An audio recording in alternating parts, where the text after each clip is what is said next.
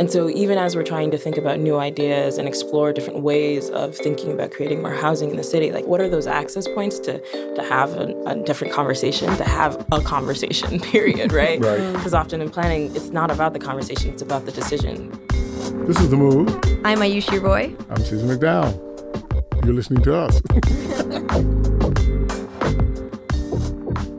So, Ayushi, Boston has this office called the Office of New Urban Mechanics. Will they fix up my car? No, they won't. That's the whole okay. thing about them. You take your car to them, they won't do a thing with it. They're not like click and clack, right?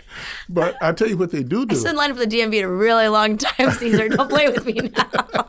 No, I mean, really. I mean, you show up, you take your car to them, they won't know what to do about it. However, if you're actually trying to figure out how to make the public and the city engage with each other, they're the place to go to. Oh, so they're mechanics for the government. I think more than the government, they're mechanics for really the city. The city. Yeah, Okay. the city, the kind of life of the city, what it means to be part of the city. And so today we have one of those mechanics with us. Today, we have Sabrina Dorsainvil, who is visiting us from the Mayor's Office of New Urban Mechanics at the City of Boston. Actually, she's not a mechanic. She actually has the title, Civic Designer. No way. Yeah, how about that? So we're just kind of like, who else should we have on this, show that's about civic design? You are a top hit on Google. It's cool. So have you figured out what it means? What would you say it means? I mean, it's been 3 years. You've been doing it. I mean, I think it's ever evolving, but in the context of what we've been doing, it's been, I think I've even just started to mention it, it's been really great to bring to the work a very specific focus on, how do we communicate to different versions of the public, right? How do we tell stories, and how do we not just think about it as this wave of digital is sort of being ushered in or has been ushered in for a while? How do we also think about the really analog things that matter? Being really intentional about context and always being the one in the room to say, hey, like, who's not here, or who should be here, or how do we do that differently, or what didn't work last time. And what's great is this role doesn't require me to be an expert per se, but it requires me to be curious and always be willing to be that oddball or that voice in the room that is asking a different set of questions. And so, yeah, I think joining the New Urban Mechanics is really interesting because folks on the team don't necessarily call themselves designers, but I think for years they've been ushering a version of civic design that we haven't defined it, but it's a really interesting way of thinking about how we want to change, shift, and alter the direction our cities have been taking to be a little bit less, actually a lot of it less, separate and unequal, and really thinking about how do you make the city more delightful for folks? How do you think about things that are a little bit harder to measure, right? Like well-being and welcomingness, and sort of prioritize things like resilience and racial equity. I love that notion. How do you make the city a little more delightful for people? That's a really good way to think. Yeah, I like that. Yeah. I'm going to take that, okay? And share it in the world. I think it's one of those things that the mechanics have been saying from day one that is still relevant, right? Yeah. And it's still a question that not all cities, not very many folks in city government sort of lead with or think about or is even a factor in how public service is thought of. And so it's an interesting framing for the work that's trying to be done sort of in that institution. Yeah, we had a joke when I was working in government that no one ever comes to our city website unless they need something. Like, no one's going to go peruse city websites the way that they do, I don't know, the Times or BuzzFeed or so many others. Yeah. And I love that notion of, like, how do you make this an attraction to people, a delight to people instead of an obligation? Yeah. A TurboTax. Yeah. And we see it playing out at City Hall, and I think even with the city's new website, right? And I think I've even heard language being used sort of in the Department of Innovation and Technology of talking about how do we make the experience of someone engaging with the city delightful from the digital perspective. And I think we sort of work with folks in property management and across the city to help answer the question of when you're physically showing up to the space, right? What does it mean? How do you rethink the relationship folks have with city government? Yeah. Because before I joined, it was that black box of are they here for me or are they against me? I don't know. And that narrative is carried out. And unintentionally or intentionally gets perpetuated. And so it's interesting to think about what physical interventions, what sort of nudges can be made to sort of change the nature of the conversation. Right. Because it's not just the service at the end of the day. It is the experience of providing that service. If this is representative of Boston, like how do you start to feel welcomed even if you're going to pay a parking ticket, right? Or like, or get a death certificate or like, a birth certificate or get married, right? It seems like a seemingly small thing and you're just doing this sort of, my colleague calls it a civic chore. And some things are, right? Some things do feel that way. But how can you do that with a little bit more delight, right? It's really interesting, because part of what you're making me think about is inside the city government, there is the part that's about the service that government provides and its interaction with the public around the service. And how do the people who are providing that service do it in a way that creates an experience that's much more delightful, both for themselves and for the people, the public they're engaging with. But I wonder, how has that translated, this notion, to the places where the public's in contention about what the city should be doing? What has that been like, trying to work on those kinds of things? Development's a big one in Boston, and there are all kinds of things. Every city can't do everything. Struggles for resources, not just Boston, but everywhere. Struggles for issues of identity and et cetera. The quality of services, who gets what. There's always a struggle because that's what's happening. That's just the way it is. So how do you bring delight to the struggle? Yeah. So I think all of our projects are different, and we sort of approach the work that we do in this experiment mentality. And one of the things I was brought on actually specifically to think about housing at first, and then sort of over the course of the last 3 years sort of shifted to a little bit broader context. But when we were in housing, the question of how do you prototype in policy, like how do you experiment with housing, and knowing that that's such a hot button topic for a lot of reasons. We're all affected by it. We're all really experiencing the pressure of luxury housing into the city of Boston. And rightfully so, folks have something to say and often don't get the space to talk about it. And so even as we're trying to think about new ideas and explore different ways of thinking about creating more housing in the city, like what are those access points to have a different conversation, to have a conversation, period, right? Because often in planning, it's not about the conversation, it's about the decision, yes or no, right? Yes. Or here or not here, right? And folks who are able to show up to those opportunities get to say yes or no, or maybe or not here. But what happens with everyone else, right? And so I think one of the projects that our team really tried to launch with this sort of mindset of how do you bring the conversation outside of the typical spaces that it is, and to be a little bit more thoughtful with how we engage, was our sort of YooHoo, so our urban housing unit.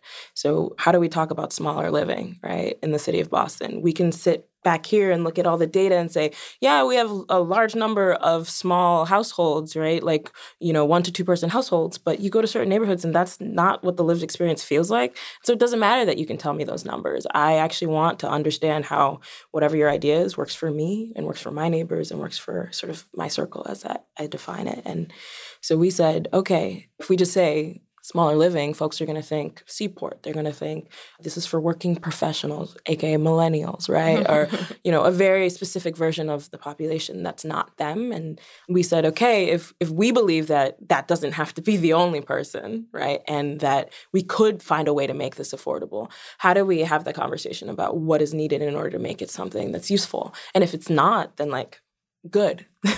We can share that information. And so we had a 385 square foot unit that we took around to be 6 different neighborhoods and really tried to focus on getting outside of the downtown core for the reason of, who doesn't get to be a part of this conversation. And again, it was about hearing, yes, no, maybe so, my cousin, not my cousin, right? Who, if anyone, is this useful for, and what is needed in order to make it happen? And seeing our role as being able to bring together the different pieces of the conversation that need to happen to try new things.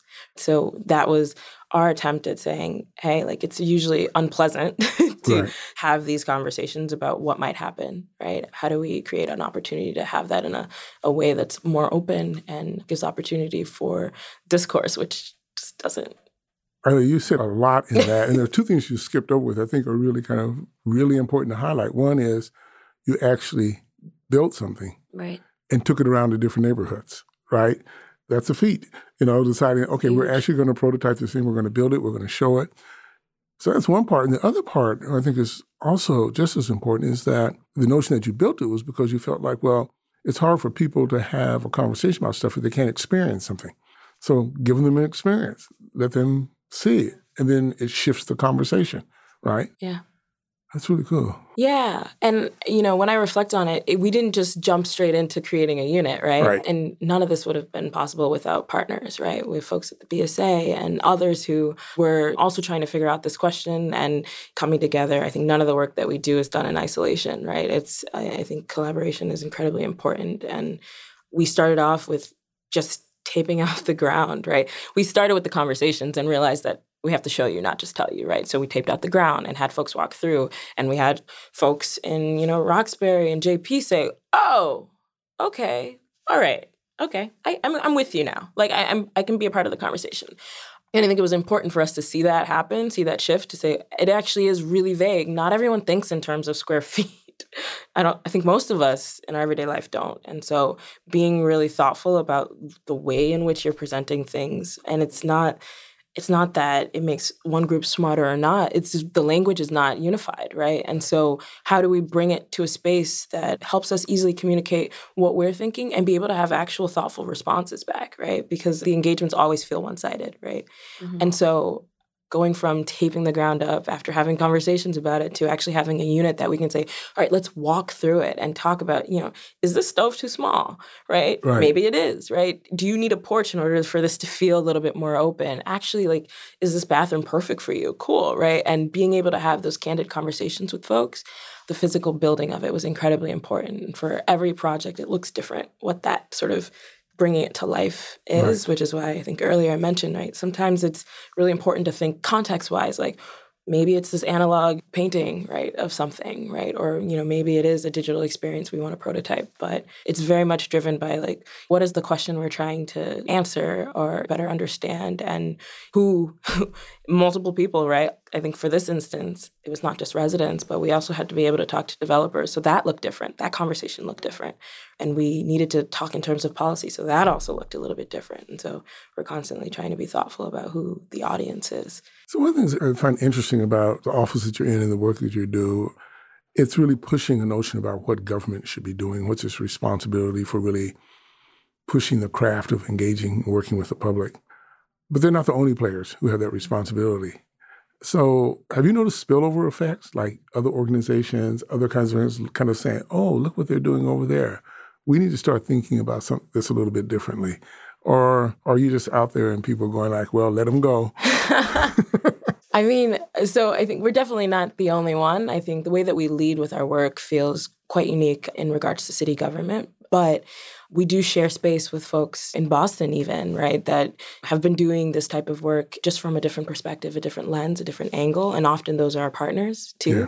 And we're constantly engaging with folks across the nation and as far as London and even further to Australia about what is it that we can all do to sort of rethink government as it exists in these different spaces, and questioning what does democracy really look like. And as we are trying to think about how diverse our cities have continued to become, we can't repeat the mistakes we've made in the past, mm-hmm. right? And so who gets to be a part of the ushering the future? And I think we definitely do share the space with folks. But it's been really interesting, I think, even for me to see how partners that I've been working with over the course of 6 months or a year, whether it's picking up the language or sort of pushing us to continue to do things the way that we sort of have started doing, it's been really great to see sort of shifts in the way that people have approached their work and have approached working with us. And I think we get asked sometimes just to sit in the room and again, ask a different set of questions. And sometimes we are able to sort of deep dive with folks, and sometimes it's a new partnership. And oftentimes it's folks who have seen okay, last time we tried it in this particular context and that worked really well. And these folks are never, we're never here to swoop in and save the day, but we do sort of pride ourselves in poking and nudging and asking and really, again, that curiosity of what can we do differently? How can government be different? How can we do government differently? Mm-hmm. What are some of the main values maybe or principles that you like to hold dear, and this could be you or it could be your team, when you try to be curious, when you try to figure out what kinds of questions to ask? Because you gave the example earlier, oh, wait, have we thought about the people that aren't in the room? So what are some of those maybe principles that are driving you? Yeah, for me, for sure, but also I think across our team, especially as Mayor Walsh and Atia Martin as our first sort of chief resilience officer with the city, she had been doing a lot of work with her team to try and figure out how do we create this baseline for the city that's centered around resilience and racial equity, and thinking thoughtfully about what our city has looked like and what it needs to look like. And I think that we have prided ourselves in trying to make sure that our work is speaking to that, speaking that language. And if it hadn't been before, how do we make sure it is now? And everything that we're doing now, how do we be deliberate? And so I think that care, I think, was always there. I think the framing of delight really sort of argues that might be it, but really being thoughtful about who we're focusing on. And I think it's interesting because government, right, you're supposed to focus on everyone. And we get that. We're designing for all, of course, but we know that you have to make a decision, right? And by really framing the work, the value set around something like resilience and racial equity means that your starting point is going to be the folks who sort of fall at the margins. It's something that I often use to help describe the work, right? I think we personally, like I said, I'd started with housing work, and now we're doing this bucket of work called third spaces. And it's really just thinking outside of home and work, what are those spaces that really allow people to feel like they're healthy, thriving, and innovative, right, in the city of Boston. That's what we say. That's what the mayor pushes as what the city should be. Right? And we believe that in order to get that, everyone needs to have access to a welcoming space. They need to have access to a space that helps them feel connected to people or resources, and a space that allows them to be creative. And that creative piece is really thinking about agency, having the ability to shift and shape and alter a space. And so when we're embarking on work like that, we sort of pause, and actually just naturally the work focuses on seniors, right? Older adults. It focuses on young people who aren't voters and aren't taxpayers, but are incredibly important to the future of the city. It means that we're focusing on folks in the recovery community. We're focusing on folks who happen to be houseless, right? What does welcoming space look like for them? We're thinking about our immigrant communities, our people of color in the city of Boston, and how do we make sure that they also have access to spaces like this? And so I think a lot of the ways that the mechanics have led with thinking about, let's not lead with technology, but let's think about how technology builds trust. Let's think about the light, right? Let's think about what people want and need, and not just doing things for things' sake. And then I think this extra key portion of thinking about resilience, racial equity, and folks who fall into the margins, right? That has been incredibly important for guiding the way that the work has been unfolding over the last few years. It's a really interesting growth I'm seeing, having heard the history of the team and also being a part of making that, I know. I had another thing to say, but I was like, girl, you keep going so long. That's all right. You can go as long as you are. No, I just recently every time I talk about the work, I think you just reflect a little bit, and just watching how, it started from a team of two, right? Really diving into projects that sometimes landed in the sort of technology space. Right. And so I think that's why saying it explicitly, no, technology is not for technology's sake. Right now, a lot of our team is focused on really trying to push this sort of smart city narrative to not just be about the nice new gadget, but really be about how do we create a more human city, right? How do we actually think about real challenges that folks are facing, and how technology, whether analog or digital, right, can actually support that and push that. So, of course, we're doing work in regards to autonomous vehicles, and, we're not ignoring that. I think it's really about how do we think holistically, right, about the future of the city. But yeah, just seeing over the years how, whether it's the size of the team or the ways in which we've been able to expand the work, these are the first times that we are putting something out there from us and not just with a partner. And that's still incredibly important. I think there are partners involved, but saying hey, we have been asking this question about smart cities and how we can actually be more human. So we're going to put out an RFP and see what can we do about it. Or we have been asking all these questions with our partners. We're going to put those questions out and invite the city of Boston, who's rich with resources in terms of academia, but also community organizations and everyday people who are interested in trying to change their city for the better. How do we put it out there, what we're doing and what we want to do? And so just seeing how it's grown from not necessarily reactive, but very much intentional, and continuing to grow in that sort of intentional mindset, which is really phenomenal. So for you, right, just for you personally, No, because part of what we're really interested in, or part of what we want to connect around this, is that it's people doing this work, and people have a lot that they have to kind of work through. There's disappointments, there's joys, there's success, there's failures. There's everything in between, right? And there's delight. We love A couple of things. Like, one, kind of given the experience you've had so far, not only just inside of Boston, but with others you've talked to, as you said, around the world and everything, and seeing what other people are doing. What do you see as the challenge that most people are most common that folks are facing into as they try to expand actually the way the public is engaged with the city? Is there anything, one or two things that are just like everybody's like really struggling with or working toward, really working in? It's just...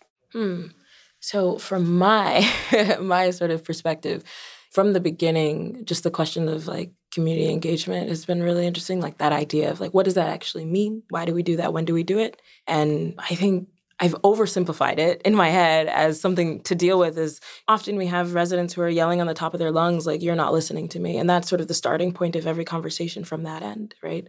And then from the inside out, city government speaking, right, it feels like the conversation's like a non-starter. They're not going to listen. They're just going to yell. So we're just going to ask a specific question, right?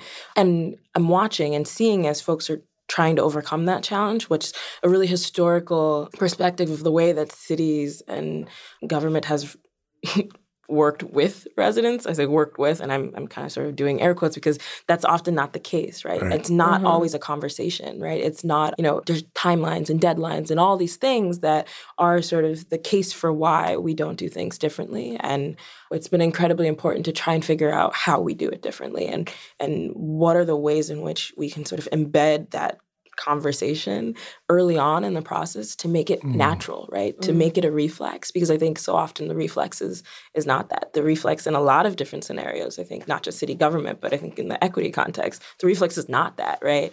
Like I go to what I know, I go to who I know, and if who I know is not diverse or different or doesn't acknowledge or open the opportunity for difference or discourse, right? Like that's just where I'll be, right? And so folks are trying, right? And I'm watching them try, and I think it's really exciting to see that push. And so the more and more we can think about what does it actually mean to create the table, right? To find a seat at the table, to, make a seat and put it at the table or whatever version. Yeah, because, I often end up in a lot of conversations about, diversity and design. And on one part, I'm sort of disgruntled, but at the same time, I'm like, I know these need to happen and I'm happy to be the person and be one of many of us who are trying to figure out, like, what does it mean, right? Like, how do we, one, unpack diversity? And two, how do we actually think about how you get there, right? And it's been really, I think, exciting to continue to be a part of that and really be able to amplify the voices that are trying to do that work, as well as trying to do that myself. And in regards to the sort of community engagement piece, there's also the paralleled, what does civic engagement mean, right? How do we think about democracy beyond voting, right? And I think those are really hard questions that folks are trying to figure out, because even as an elected official, there needs to be space to continually have a contact point with folks that you're making decisions on behalf of. And putting your trust in someone doesn't mean that you then have no say or no ability to communicate, where things have changed, because we do not all stay the same, right? Right. I chuckle at persona exercises, and at the same time, every time someone's like, all right, let's do that, I'm like, but also remember, the humans, we change, even if a little bit, but exactly. And so just all of the words that we have continued to use and that are obviously tied to processes, whether it be civic engagement or public engagement, community engagement, it's really just pausing and asking ourselves, what has that meant? Yeah. What should it mean? And really trying to figure out what it can look like in the future, even if it means starting small. We were interviewing one person as part of this series, and it's interesting, you brought up the thing about people come to the meeting sometimes and they're screaming and hollering.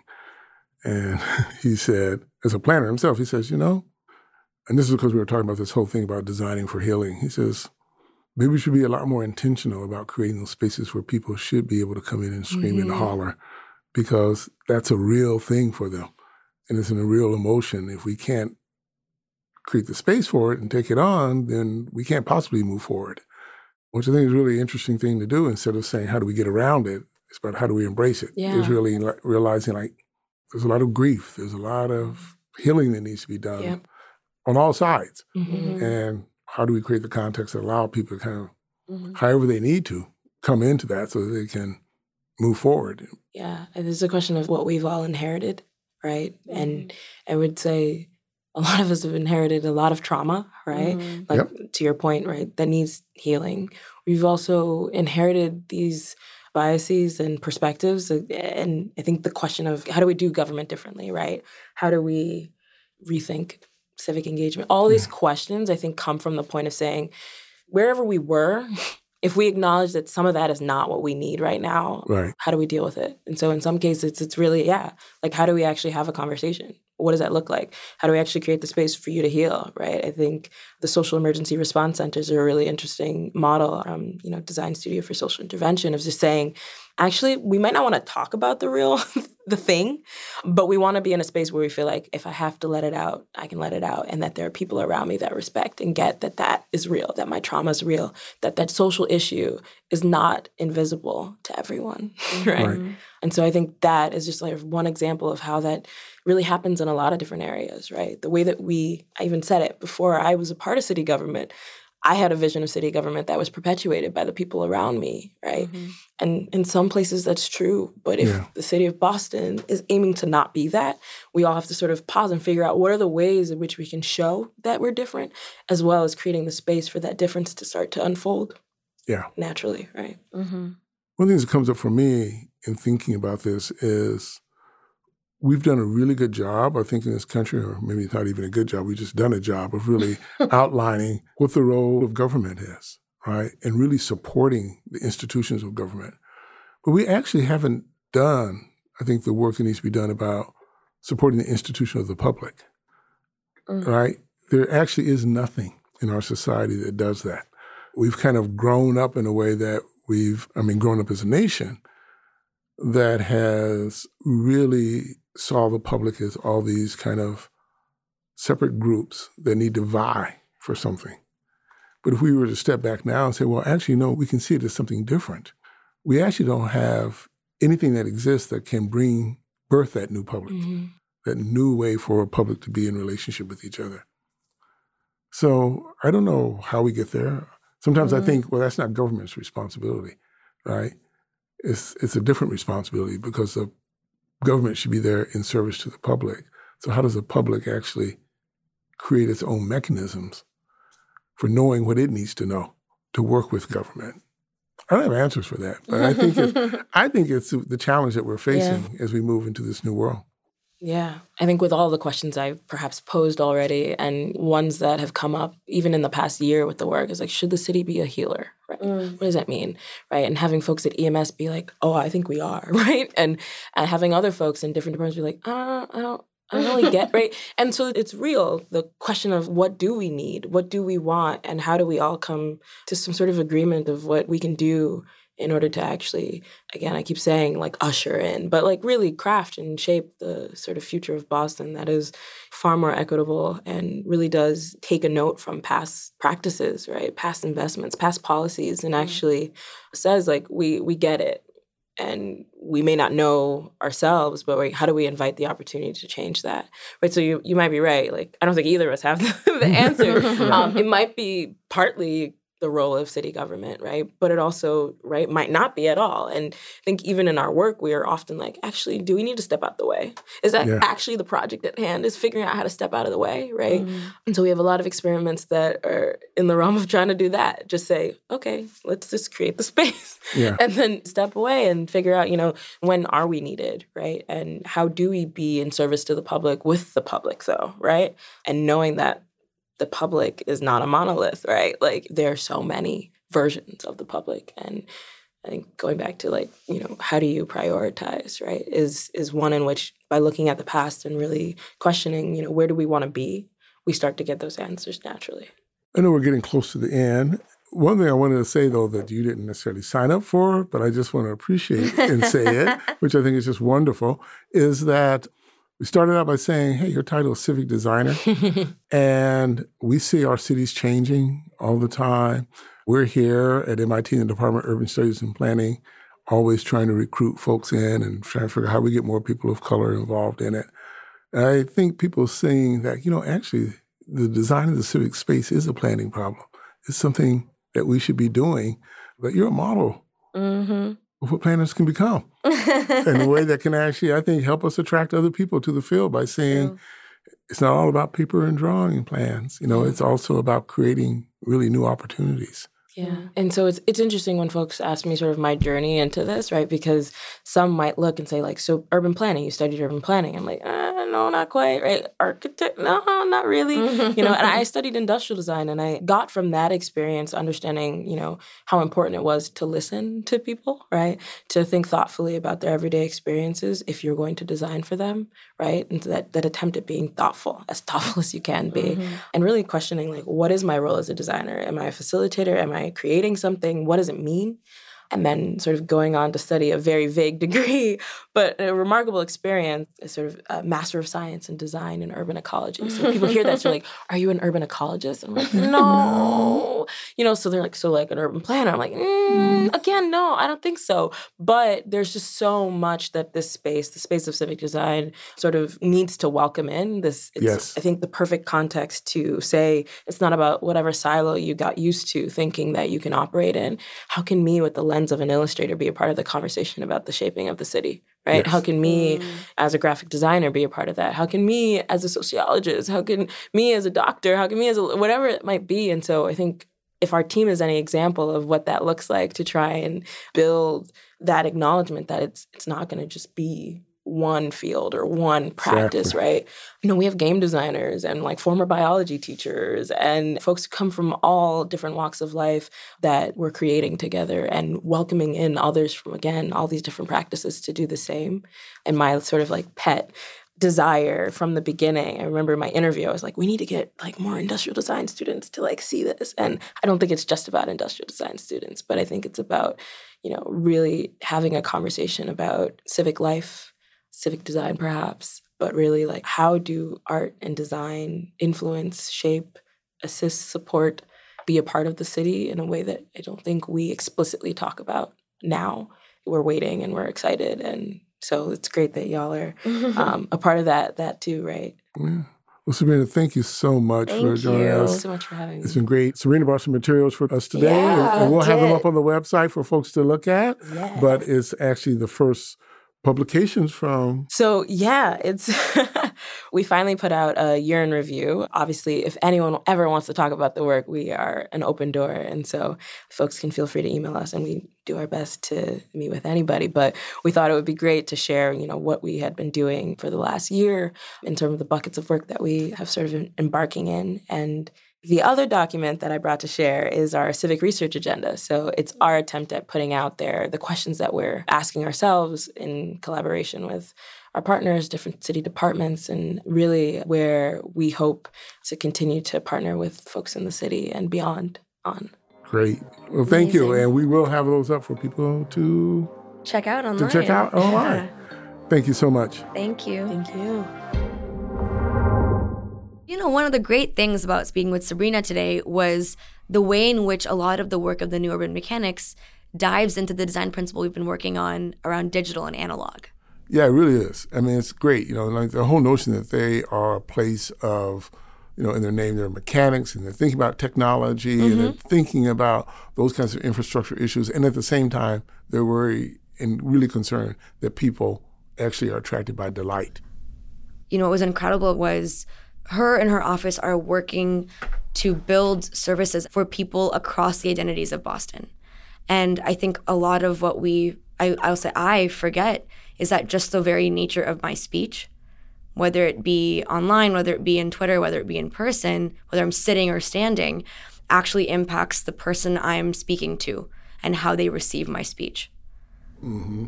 And a lot of what the mechanics is doing is really trying to understand how to speak beyond the traditional means of what speech looks like. For government, it's a lot of jargon. It's a lot of legalese. It's a lot of online. And more, as we've gathered statistics, we understand there is a digital divide and that a lot of older folks or lower income folks don't have access to these online digital services and PDFs and other applications that are an important part of the process of living in a city as complex as Boston. And I want to be careful because I always have this problem with the digital divide one because it is true. But even if there wasn't a digital divide, this issue between the analog and the digital would still exist. Oh, completely. Because of who we are as human beings, right? Absolutely. So it's like, it's not about solving that problem. It's like a new chapter of an existing problem. It's a new chapter of an existing problem, right? Right. Exactly. It just plays into this much deeper problem.